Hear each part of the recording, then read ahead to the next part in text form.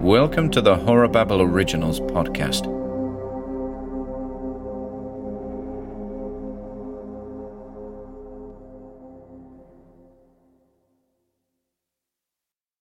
The Owlman of Greenhill Coppice by Ian Gordon.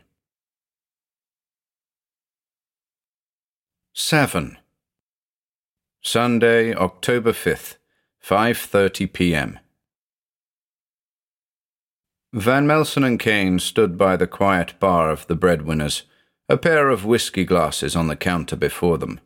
"Doesn't get much hotter than that," said Big Jim, referring to the bottle of Isla single malt from which he'd poured the proffered drinks. Kane, without hesitation, downed the contents of his glass, his reaction afterwards that of a seasoned professional, while inside his throat was a cavern of heat. Van Melsen followed suit, barely managing to stifle a cough as he did so. "Blimey," he breathed. "'Tis a bellyful of fire indeed." Big Jim grinned, nodding knowingly. "And the whiskey is supposed to do what again?" he asked, scratching his head. "Provides a bit of Dutch courage," Van Melsen said. "I thought you were the Dutch courage," Kane said, in reference to the investigator's surname. Van Melsen chuckled, saying, "My father would approve of that." Kane was tempted to inquire as to the man's heritage at this juncture, but, given what the two of them were up against, decided to save such questioning for a rainy day. "Come on," said Van Melsen. "We've got work to do." Big Jim had decided to close the pub for the night, though villagers who lived alone were welcome to hang around if they so desired.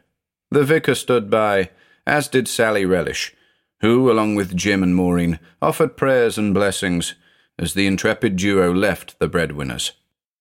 As they stepped into the chill of the October evening, Odie was immediately seen atop the pub's sign, waiting for them. "Hello," Kane called. "Are you coming with us?"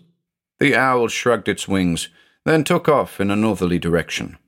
The pair noticed other night birds in the vicinity, numerous owls atop rooftops and lampposts, hoots arising from the encircling trees of Cardinham Woods.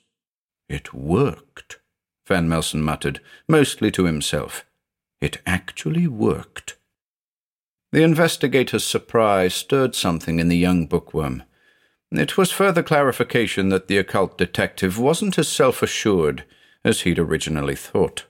He, like Kane, had waded up to his chin into the unknown, a reality of high strangeness that usurped all his previous investigations. Van Melsen had muttered of visits to abandoned lighthouses, tape recordings made in deserted cemeteries, but this, to be in the presence of a true Fortean beast, it seemed, was unprecedented. "Do you really think we can get rid of this thing?" Kane asked suddenly, catching his counterpart with his defences down. In response to this, Van Melsen withdrew a cigarette. Kane had noticed this quirk before. The act of lighting a cigarette provided the man with the time needed to think up answers to questions for which he had no answer. "Absolutely," the man in the long black overcoat said, puffing on the white stick. "Not a doubt in my mind." Bluster restored, he took off in the direction of Middle Street. Crossing the bridge over Greenhill Brook, the two continued in silence till they reached Bartholomew's Rise, a short but steep street, leading directly north to Church Walk. Above them, like the hulking lookout it was, loomed the massive red-brick church, its single eye reflecting the last of the daylight. There was nothing reassuring about that neo-Gothic monstrosity, nothing that spoke to the spirit. It seemed to speak only of danger and foreboding. This, then, Kane mused, was what had necessitated the glass of single malt. The pair continued up the street, their gazes locked on the eye of the church. Not once did that stained glass rose window avert its intimidating glare. Reaching Church Walk, Kane spotted Odie atop the lich gate. The bird shrieked warmly, a glorious, wholesome sound that invigorated the questing duo. "That bird of yours, Norman," Van Melsen said. "She's quite a sight." And she was. In the vanishing light of the evening, Odie's fawn feathers were luminous, her large eyes the colour and lustre of polished Whitby jet. The men passed through the lich gate and made their way to the back of the church, where, by the rear crypts, as directed by Father Redknapp, they would find a short flight of stone steps. And they found them without effort, thanks to Odie, who had made her way to the crumbling tomb above them and was sitting atop it, hissing pleasantly. How does she know where we're heading? Cain asked. Van Melsen shook his head, saying, I haven't the foggiest. Perhaps it has something to do with Millith having taken the form of an owl. Cain shuddered then, remembering the sight of the Owlman at the top of the church beneath which they now stood, the very creature that had pursued him and Annie along those interminable passageways. Are you ready? He asked, eager to put an end to the business. The investigator nodded, extinguishing the remains of the cigarette between thumb and index finger. Guided by the seemingly luminous glow of Odie above them, the men approached the flight of steps and peered into the gloom below. Didn't the vicar say there were a door down there? Cain said, squinting. If there was a door down there, Van Melsen returned, frowning, it's gone now. And he was right. Below them was merely a dark opening in the cold earth, beyond which only blackness lay. Well, Van Melsen grunted, clearing his throat, we'd better prepare ourselves. From his satchel, the investigator plucked a hand torch. Cain produced the one Big Jim had loaned him from a coat pocket. Van Melsen then spent a moment or two rummaging through the satchel for the small tin he'd packed. The tin, acquired by Cain and Annie at Beryl Horton's place, now contained a small portion of what he referred to as the solution. Where exactly the solution would be sown was a matter to be determined at a later time. For the moment, the pair could be at least reassured by the presence of Odie and the innumerable other night birds that just then were hooting and swooping in and out of the cemetery's smattering of trees, the owls and the unsung comfort of the single malt now deep in their bellies. Let's go, Van Melsen said, beginning the descent. Cain, swallowing the butterflies that rose in his throat, followed directly behind, waving in an empty sort of way at Odie as he did so. The bird, in silence, glided down from its position above them and landed on the young man's shoulder. In any other reality, Odie's simple act would have been mesmerizing, uncanny, but here and now, with the gloomy mouth below threatening to swallow them whole, it was just another event in a carefully orchestrated sequence. It was a strange descent, horrifying and deeply unsettling, but in the main, strange. Two oblongs of light danced across the stone walls of the sloping passage, Odie's wide black eyes caught by them sporadically. A mausolean silence haunted the tunnel, every resounding footstep an intrusion. And the scent, an otherworldly odour, not the kind of smell one might associate with graveyards and catacombs, but a bittersweet perfume that lingered on the back of the palate, like the duplicitous notes of cyanide. Van Melsen, first in the descent, was aware of his dilating pupils as his brain fought to construe the dancing beams and the total blackness that surrounded them. He clung to the small tin in his left hand like a man overboard might cling to a buoy, for the tin was a lifeline, their lifeline, his and Norman's, the young bibliophile he'd pulled into a weird nightmare. What if something was to happen to Cain under his guidance? A fate similar to that of Annie, the sapphire-eyed girl that had quite literally stolen Cain's heart. Listen, he whispered, turning to face Cain in the darkness, ignoring for the nonce the strangeness of the owl perched atop his shoulder. Why don't you head back? I'll take it from here. What? Cain returned, frowning. You shouldn't be here. You wouldn't be if we hadn't bumped into each other the other day. Wouldn't I? Van Melsen frowned. What do you mean? I don't know. I can't explain it. Seems you were waiting for me in that basement. Perhaps I was. So you admit it then? Well, here the investigator hesitated, and would have fumbled for a cigarette if he'd a hand spare. Not consciously anyway.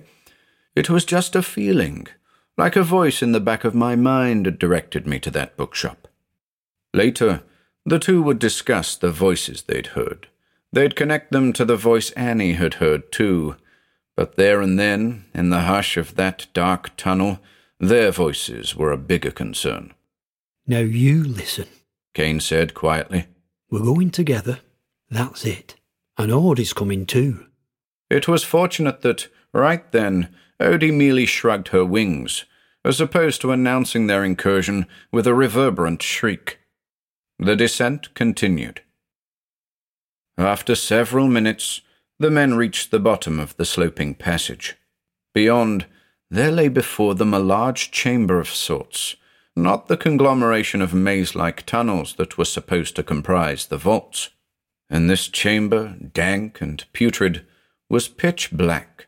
Only the torchlight could provide clues as to the extent of the space and its contents. "This place shouldn't be here," Van Melsen whispered. "You think we've crossed the border again?" Kane ventured.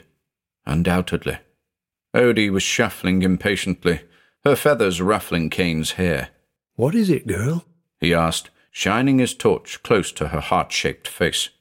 But the owl couldn't speak, could only employ body language to communicate a message. And this message, as interpreted by the young man, was that they weren't to go any further into the chamber. Shining his torch at their feet, Van Melsen observed a faint, white line, a line in the very stone beneath them, indicative, perhaps, of where the vaults ended and the vast chamber began.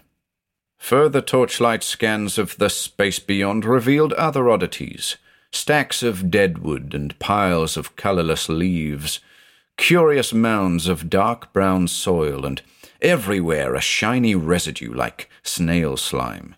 The air was close and humid, lending a horrible oppressiveness to proceedings. "It's a nest," Kane ventured. "But it's no owl's nest," he added, shuddering. "You may be right," Van Melsen agreed, studying the white line at his feet. "Here," he went on, "this is the spot. The solution must be sown right here." Van Melsen's excitement got the better of him. This is evidenced by the words "right here" echoing throughout the vast chamber beyond. Handing his torch to Kane, he opened the small tin and was about to begin sprinkling it on the ground when another voice filled the space. "Talk about Dutch courage," came the strange voice, and it was strange, at least to Van Melsen's ears, for it belonged to his father, a man long dead. Odie shrieked then, an indication that their attempts at stealth were no longer necessary. But the investigator remained silent. "Look at you, fumbling about in the dark, and you dare call yourself a professional." And the stranger, unrevealed by the searching torchlights, laughed hideously. Van Melsen was frozen in place, mesmerized by the sinister voice. With Odie shuffling wildly now, Kane, unaware of the reason for his partner's hesitation, grabbed the tin from his hands, pushed him aside, and immediately began sprinkling the solution on the ground. "What's this?" the horrible voice continued, somewhat distorted now. "Afraid to get your niece dirty, are we, Peter?" Right then, Van Melsen snapped out of the trance that had held him. But it was too late. A chain of events had been set in motion that he was incapable of averting. "Norman!" he yelled, the cry redoubled by the sudden screeching of Odie, who, spooked by something, flew into the air, flapping her wings violently above their heads. Kane, crouched as he was, glanced upwards to witness the appalling approach of what can only be described as a quivering black mass.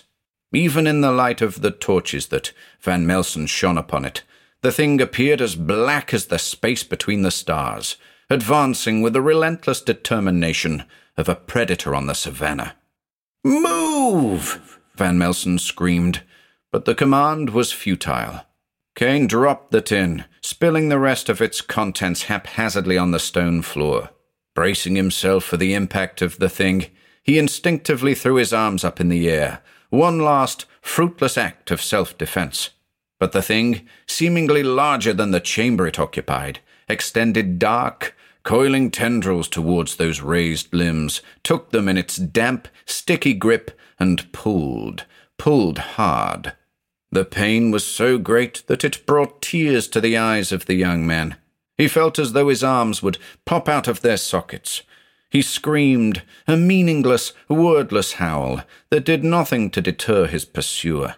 In the beams of light that still danced about the mass, Kane caught fleeting glimpses of facial features, apertures that could have been mouths, eyes, or nostrils, protuberances that might once have passed for imitation feathers, flashes of colour indicative of otherworldly, kaleidoscopic biology that, even as the thing held him, vice-like, was impossible to fully comprehend. With Odie in the air above his head, flapping her wings maniacally, the young man listened intently to the mumbling of Van Melsen, who, by the light of one of the torches, was flipping back and forth through the copy of Millith, looking for anything that might be of use to them in the moment. "Hold on, Norman!" the investigator yelled periodically as his hopeless search continued. And it was hopeless, for Kane could no longer fight the pull of the creature. It had been weakened, no doubt, by the presence of the solution beneath his feet. The white line was now a dangerous border that the beast simply couldn't cross. But Kane's arms were over this line, and soon enough he too would be over the line, dragged into a nightmare world beyond the reckoning of man. What could he do? What could he say? Wasn't this the stage in the nightmare where you awoke screaming? No, this wasn't a nightmare, and the screaming was ongoing. And then, just as he was about to yield to the creature, leaving Van Melsen to ponder the young man's fate for the remainder of his days, there sounded yet another voice, a voice that emanated from the darkness beyond the black shape. It was Annie's voice. "No!" she yelled. "No more!" But that was all. Kane never caught a glimpse of her, nor did he hear her voice again. All he saw, all Van Melsen saw, was a rapid rotation of shadows before them, like the frantic revolutions of a great wheel. Round and round the shadows went, gradually reducing in size. It was the closing of a localized rift. But there, stretched across the dark border, were Kane's arms, held in the unyielding grip of the spiraling Millith. It was over in an instant, the briefest of moments. The swirling blackness reduced to zero, leaving nothing behind. The chamber, the nest of Millith, was gone. Van Melsen rushed to Kane's side, but what he saw there truly shocked him. Odie swooped down from above, landing next to her friend, careful not to disturb him, for there he sat, cross-legged on the stone floor, illuminated now by the orange bulbs of the vaults, his arms missing from the elbow down. Postface. Norman Kane, by the piano in Kane's rare books, with surprising deftness, topped up Wax's tumbler. Topping up his own, he sighed, a touch of melancholy colouring his pale cheeks. Wax was at a loss for words, had been at a loss for words throughout the entire spinning of Kane's curious yarn. She looked at him, saw the sadness, looked at his plastic hands, shook her head. "I know," he said. "There's a reason folk rarely get to hear that story." Wax sipped at the contents of her glass. Whiskey had never tasted quite so mundane. The art and design student with the kinky hair was no stranger to weirdness. It was one of the reasons she'd come to know Norman in the first place. But this was next-level stuff. And then an unusual expression washed over her face, one of excitement and intrigue. "What about the book?" she asked eagerly. "Do you still have it?" Kane nodded. "I do. It formed the basis of the private collection." Wax swallowed audibly, knowing that the subject of Norman's secret stash was generally taboo. "It's downstairs?" she asked, her voice full of wonder. "It is," he replied. Although the old man Blakely tore out and burned a great deal of it, me and Peter still felt it needed to be put under lock and key. Were the police called in? Yeah, the disappearances of Annie Palmer, Cuthbert Baxter, William Barrycloth, and of course Michael Blakely, whose body disappeared from Baxter's house on Barker's Row, had to be reported. But we decided, and the residents of Greenhill were in agreement here, to keep our mouths shut. None of us mentioned the Book of Millerth, Owlman, the cows, etc. As for my arms, he added, noticing Wax's gaze fixed on his plastic ones. They were just gone, like I'd never had arms below the elbow. No blood, no wounds. I told my friends up here that I'd been in an accident, and that the circumstances were just too painful to discuss. Parents were long gone, which I suppose spurred me from what would have been the most difficult explanation of all. Kane sighed, looking down at his imitation hands. What happened to Odie? Wax asked. This brought a smile to Kane's weathered face. The little beggar stayed with me for a while, he said, with real warmth. Nursed me back to health. Went back to her own after that. I'll tell you this for now, she was one of a kind, that one. Wax grinned, enjoying her employer's sincerity. What about the voice you heard? She went on. The inner voice. Kane nodded, saying, Ah, no couth. The swinging pendulum. That's a story for another day. Undeterred, Wax asked, And Annie? Do you think she's still out there somewhere? I hope so. After all, he said, reaching for something hidden amongst a pile of scarves. I still have a shawl. And out it came, Annie's grey shawl, musty with age, suggestive of missed opportunities and a life unlived. Wax gasped, placing a hand over her mouth. I dream about her all the time, Kane continued, clutching the shawl. Lives in a big old house. She can't find a way out, and I can't find a way in. Wax frowned at this. A big old house? She repeated. Kane nodded, his eyes narrowing. Sometimes I dream of a big old house, she said.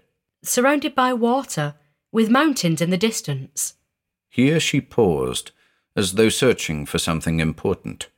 And there's someone inside who wants to get out, but they can't find a way out. And just as you said, I can't find a way in. Absently, Kane reached for his tumbler, bringing it to his lips blindly. Who's inside? He asked gingerly. Wax shrugged her shoulders. I don't know. It's more of a feeling than anything else. A big old house, surrounded by water, mountains in the distance. Kane repeated, lost in his thoughts. Do you know a place like that? Wax asked. Not yet, he answered. not yet.